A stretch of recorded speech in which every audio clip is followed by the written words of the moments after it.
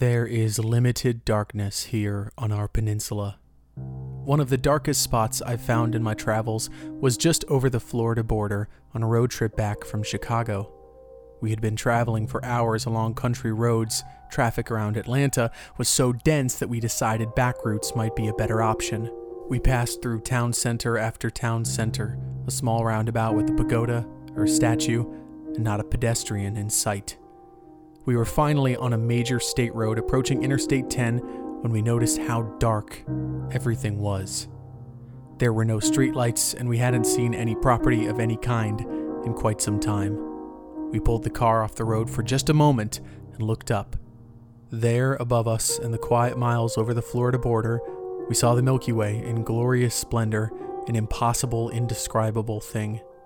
But we were still in darkness, and creeping primal fear rushed us back into our car. We sped toward the comfortable glow of highway light. In the modern age, urban sprawl eats up the darkness even on our quietest, most isolated nights. The orange light that glows against the asphalt highways reflects towards the heavens, and even in the dark night sky in suburban neighborhoods or rural corners, that amber radiance peaks over the edge of the trees, burning up the available horizon and glaring against our eyes.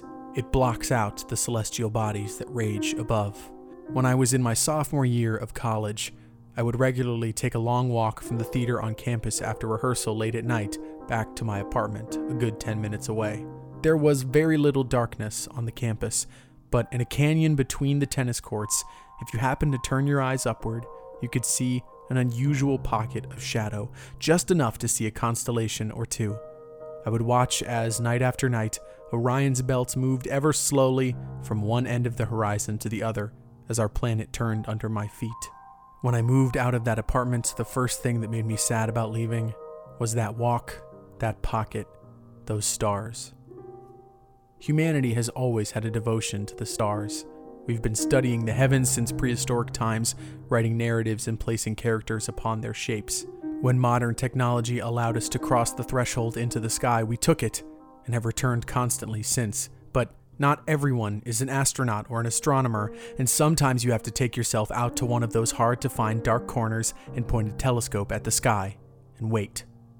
Luckily for those interested, the state is covered with astronomical societies, organizations across the peninsula devoted to this exact interest. Events nearly constantly invite folks to quiet beaches, secluded islands, or deep forest clearings where telescopes peer upwards. Amateurs start to look like professionals, with star guides and lasers and maps, so one can catch a glimpse of a planet or a constellation or a galaxy. One very popular spot is the Chiefland Astronomy Village in the crook of the state of Florida west of Gainesville, only a few miles from the Suwannee River. It's far south of the actual city of Chiefland, an agricultural community in the heart of Levy County. For a small fee, you can set yourself up with equipment in the darkness and wait for night to fall and the stars to arrive. Many state and national parks in Florida offer stargazing opportunities. You can set up at Bahia Honda, where the ruins of Flagler's Railroad still stand, or head into the Kissimmee Prairie Preserve State Park, named as Florida's first dark sky park, meaning it is specifically designed for you to dig into the darkness and enjoy the celestial bodies above. In Kissimmee, you can actually see more than just the stars. Jupiter and Saturn are both visible in the prairie solitude. It's a special thing and requires you to take extra effort to remove yourself that much from civilization, but I'm sure, once you're out there, it's magic. 70 years ago, before the sprawl had taken away all that darkness, our wilderness was likely a much scarier place. I doubt anywhere in Florida is scarier in the darkness than the Everglades. And in 1952, a scoutmaster and his troop of kids took themselves into the darkness of our most southern wilderness. Within the brush, the darkness was the least of their concerns.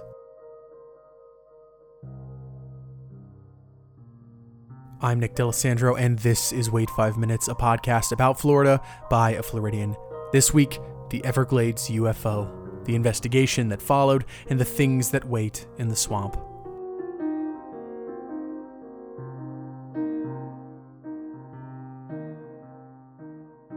My name is Denise Stoner, and I do a variety of things for MUFON. First of all, I'm the Assistant State Director for Florida MUFON. I spoke with Denise Stoner of the Mutual UFO Network, or MUFON, one of the oldest UFO organizations in the world. She is a published author on the subject and an investigator with MUFON's Florida branch. And then I branch out, and I am a special assistant to Kathleen Martin, who is the director of Experiencers Research Team, and that is international. The ERT is a support to anyone and everyone that needs help as far as abductions go. Can you tell me a little bit about the incident, the incident in 1952? Sure. He was driving home the 3 Boy Scouts from a meeting, as far as we know, and saw a light off in the swampy area, and decided that he was going to go and check it out. I don't know if he thought he was going to report on something, thought somebody was out there that shouldn't be. It was late summer in 1952, August 19th. A part-time scoutmaster named Dunham Sanborn Desvergers, Sonny to his friends, was taking a group of his Boy Scouts home. Along the brush wilderness, Desvergers saw a brilliant flash, and concerned that some lost soul was in danger, he pulled the car over and emerged to inspect whatever he had just seen. There were 3 boys in the car watching as the scoutmaster entered the woods. After some time, the boys contacted the local authorities, who arrived, awaiting the return of the scoutmaster from the brush. When he finally emerged from the wilderness, he was semi-conscious, partially burned, and spewing what sounded like total nonsense.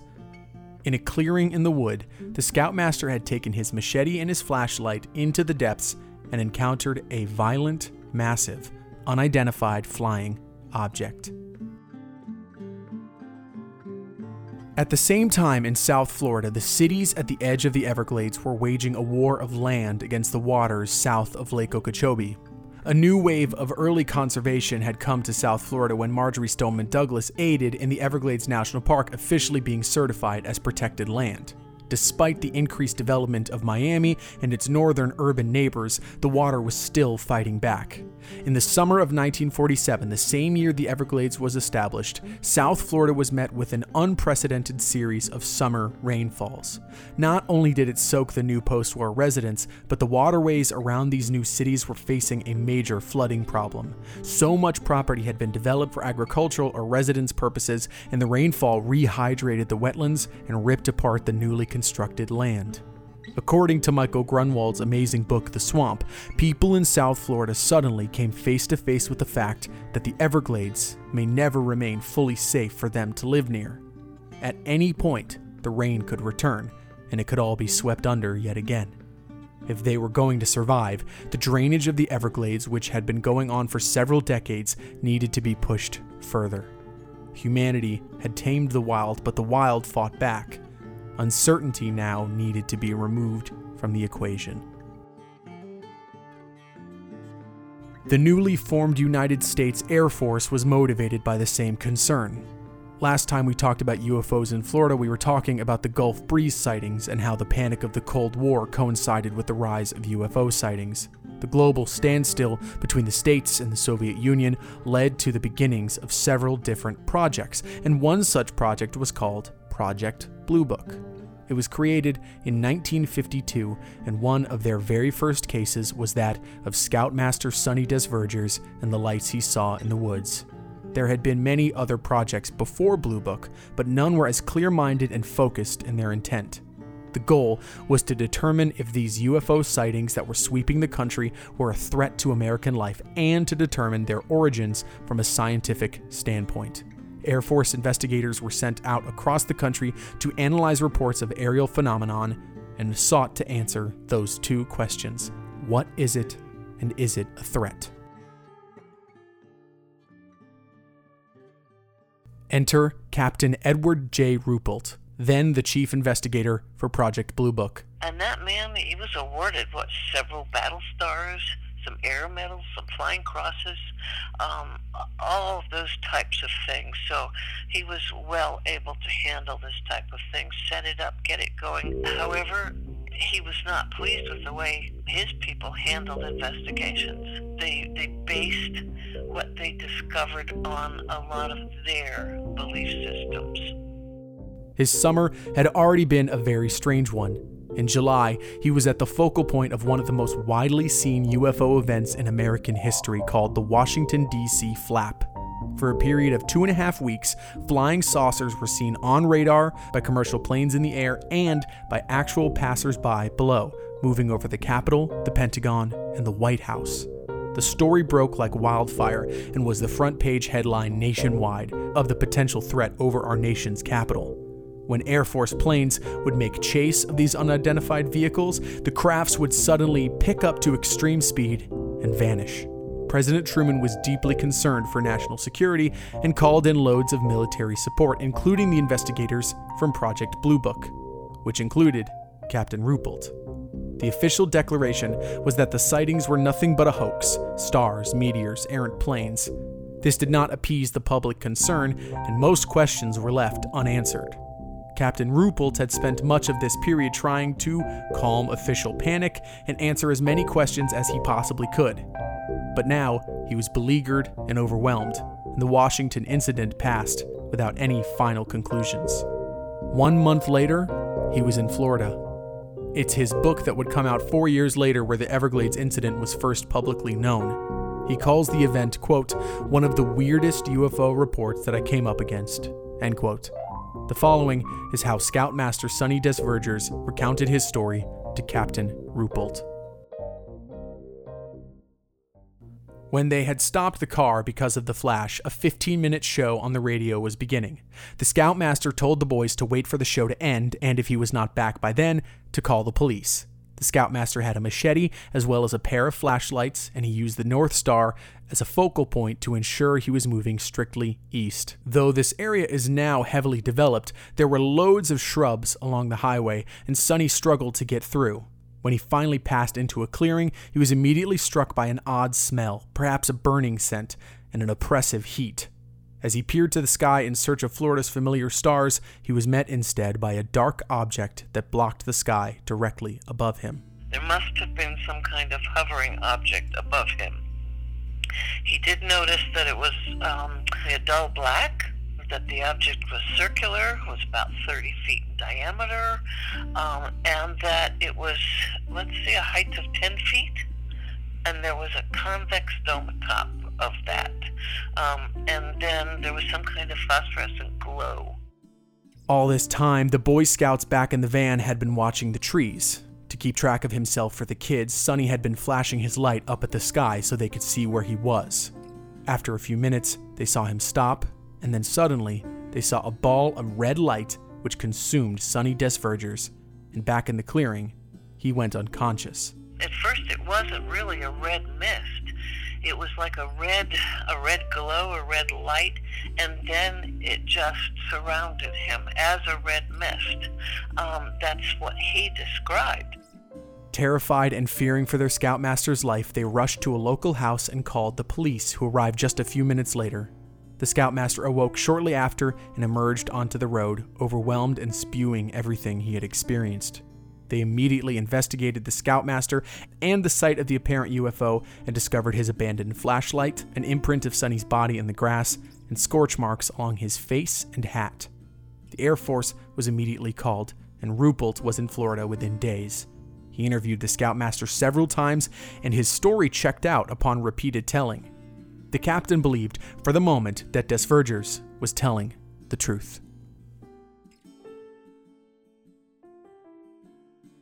Laughter, health and happiness and life itself. And then, all of a sudden, death, as water shows its other face, hideous, unrelenting, shrieking its rage, the vicious scourge of mankind, burying life and land under its relentless and merciless depths. This is the story of such water, and its mastery by the determined hand of man. That is the beginning of a propaganda film made by the Army Corps of Engineers around this time called Waters of Destiny. According to Michael Grunwald, this documentary was part of the PR push from the Corps to justify their new plan to control the Everglades. Their goal was to create Quote, 2,000 miles of levees and canals, along with hundreds of spillways, floodgates, and pumps so powerful they were cannibalized from nuclear submarines. End quote. The natural preservation was already set, with clear boundaries that would never be crossed. The goal was for everything else in relation to the wild swamp to be chopped and screwed in any way possible, even taking precedence over the safety and ecological security of the national park itself. Water was soon branded as the enemy, and rather than trusting that the ecosystem would naturally sort itself out with approval by the state legislature, the engineers dug their spades into the muck. Even Marjorie Stoneman Douglas, the mother of the Everglades, saw this project as advantageous to the park's survival. Even a controlled flow of water into the park was better than none at all. Over the next several decades, they would strip away parts of the exterior elements of the Everglades, leaving the interior mysteries to the swamp to sort itself out. Whatever lies beyond the border of the wilderness was no longer their concern. The water was locked on the other side, and the clarity of civilization ruled instead. Any questions left unanswered didn't need to be. Captain Ruppelt, on the other hand, needed to confirm a few things before he started settling in on a conclusion. Top of the order was Scoutmaster Des Vergers' character. Ruppelt spoke to those who knew him well, co-workers, friends, his scouts, and they all confirmed the same thing. Sonny was a good guy, not the type to lie. Though his burn marks could have been easily recreated using a small pocket lighter and burned away at his arm skin, there was no reason to suspect that's what he did. The locals living near the incident didn't see anything the night of, and no other reports of the kind were found that night. Ruppelt needed to count on answers that only the site itself could provide, so Project Blue Book crept through the muck for an answer. The investigators searched through the woods for evidence of any other suspicious activity, a bootlegger camp or something, and found nothing. They searched for swamp gas, which is a commonly used excuse for UFO sightings, and found nothing. They did extensive tests of the machete that was used and used a radioactive detector to scan, and all told, they found nothing. On the baseball cap Sonny had worn, which had apparently received minor burns, they started to suspect that the burns were fabricated. Even those around Sonny started turning on him, revealing that though he was a nice and honest man, he was prone to spinning a tale or two in his time. But in a gap between two hurricanes, with all this testing going on, Captain Ruppelt returned to the clearing. What he found was remarkable. The grass where the Scoutmaster had seen the craft was burned, singed to a degree that was similar to the marks Sonny had himself sustained. They would rip grass from the ground beneath their feet, down to the roots buried deep in the soil. They sent these roots to a lab and found something inexplicable. The grass had been burned down to the roots below the surface. So let's say the burns on Sonny had been fake, the story had been fabricated, and all evidence pointed to this being a hoax. The grass itself was the gap in the story. There's something wrong there.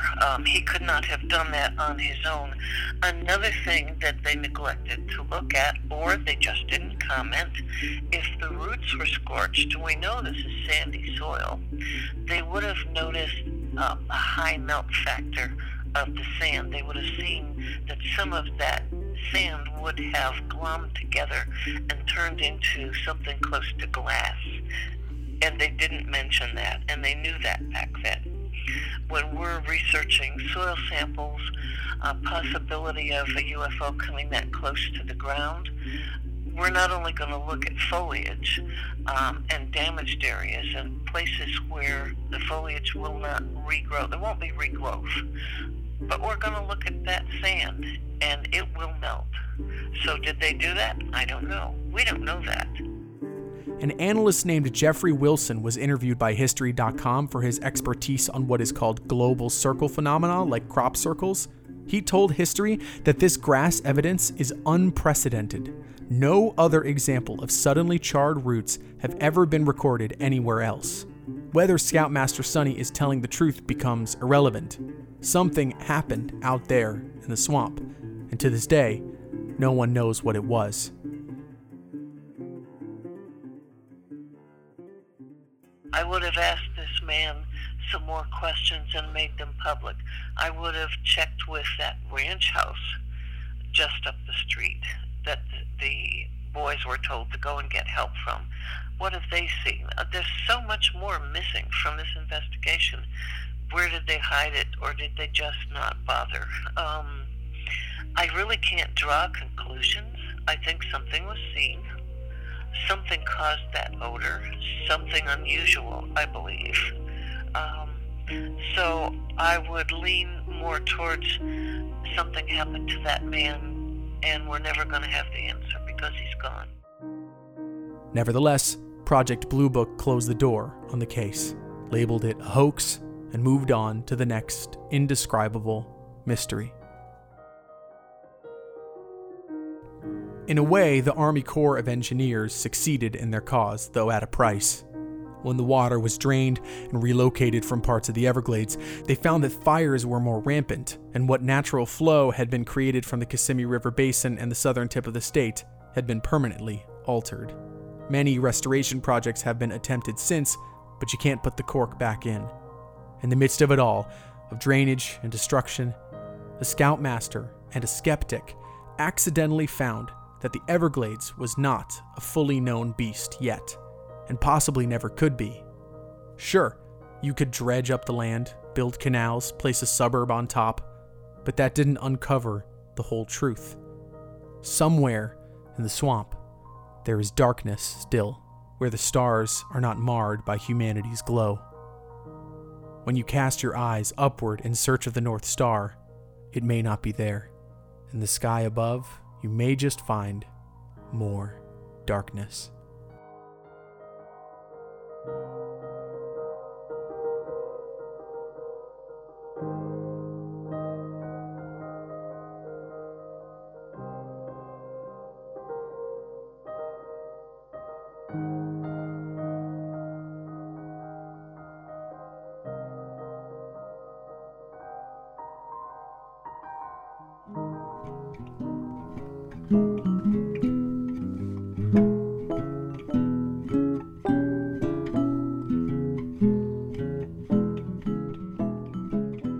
Thank you so much for listening to this episode of Wait 5 Minutes. I'm so glad that you are here.